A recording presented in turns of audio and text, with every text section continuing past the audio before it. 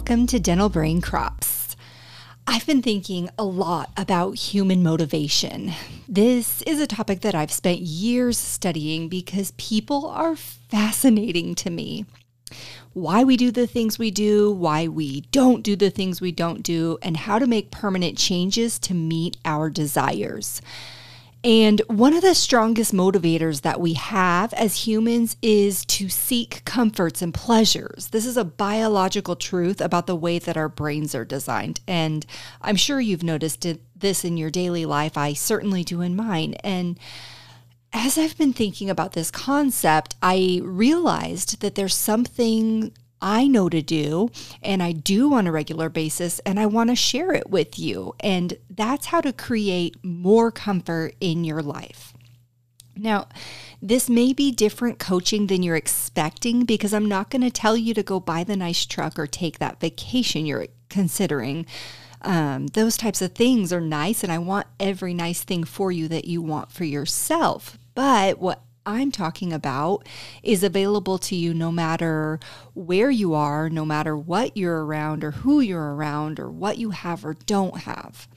What I want to coach you on today is to expand your range of comfort by being willing to first be uncomfortable on purpose. Now that may sound strange or counterintuitive to you, but let me continue. Have you ever had a nerve-wracking experience? Maybe you had to give a presentation in front of a big group, or maybe you were introducing yourself to your future spouse for the first time. Maybe you had to deal with an especially irate patient, something you were nervous going into, your heart was pounding, your hands were clammy. And then once you got through the experience, you realized that whatever level of comfort or discomfort you'd pegged it at, it wasn't quite as bad as you'd anticipated it being.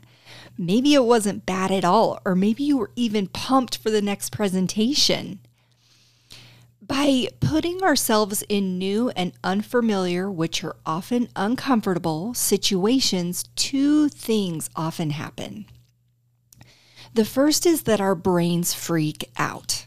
Remember, our brains are hardwired toward comfort. So when you stand up to give a presentation, your mind is going to offer you all kinds of thoughts about what could go wrong, what you've forgotten, who your strongest critic at the table is. It's going to tell you that it's better and safer to stay in your comfort zone and not give the presentation. So the brain fit is the first thing. But then there's this amazing thing that happens when you follow through with your plan. And that's that you stand up to your brain and you don't give in to its demand for you to give up or back out.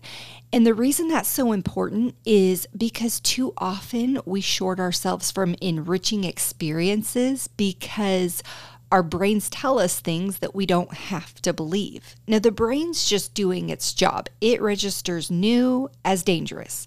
It's trying to warn you of something when you're considering something it doesn't have past experience to verify the safety of. But you know that you don't have to have already done something for it to be good or useful or safe. You know that you can do new things. You can do uncomfortable things. You can do really hard things. And if you want to increase your ability to feel comfortable more often in more situations, you have to develop a higher level of comfort in a zone that you're not already relaxed in.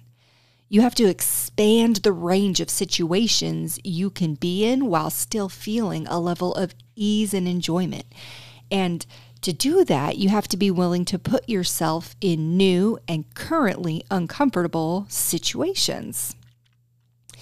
I have a friend who owns multiple practices in the Midwest, and he wanted to hire his cousin to associate one of his locations, but his cousin was reluctant because both the patient demographic and the pace of the office he'd be working at was different than what he was used to. So my friend asked if I'd be willing to talk to him, and as we spoke, I learned that although he was a talented and motivated clinician, he had a history of turning down new opportunities in an effort to avoid being uncomfortable. Totally understandable. He has a human brain.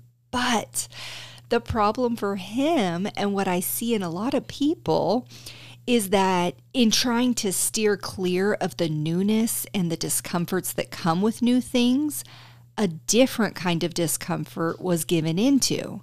The discomfort of holding yourself back, of giving up before you try and giving in too soon. Before you get to the other side where you realize that it wasn't so bad or even bad at all, before you gain the experience and confidence that comes from having done something different. My friend's cousin and I worked together for some time and uncovered why he was holding himself back. He ended up taking the opportunity and loves it. There were some adjustments, but with those came opportunities for this doctor to augment his enjoyment doing dentistry. And what I want to offer to you is that you don't have to stay in the shallow end of the pool to be safe and successful. You can swim anywhere you want to. You've just got to tell your brain that it's okay to be a little uncomfortable at first. And I don't know about you, but I'd choose initial discomfort with the ROI of a permanently inflated comfort zone all day long before I'd choose to plateau and be stuck at a level that isn't living into my potential. So here's your work. I recommend that you choose something, and it can be small. Take a cold shower, run an extra lap, skip the cookies, whatever. But choose something that you're going to change your mind about. Something you've decided is most comfortable and the way that you like to do things, and you're going to alter it. You can do it in stages, but I want you to experience the personal empowerment of realizing that many of the reluctant or dissuasive thoughts that your mind offers serve no purpose other than to hold you back from experiencing your inner strength. There is power in increasing the number of ways you can be comfortable. There is comfort in increasing your range of comfort, and it starts with a willingness to be temporarily uncomfortable. That's all for today. Talk to you next time. I appreciate you joining me for today's episode.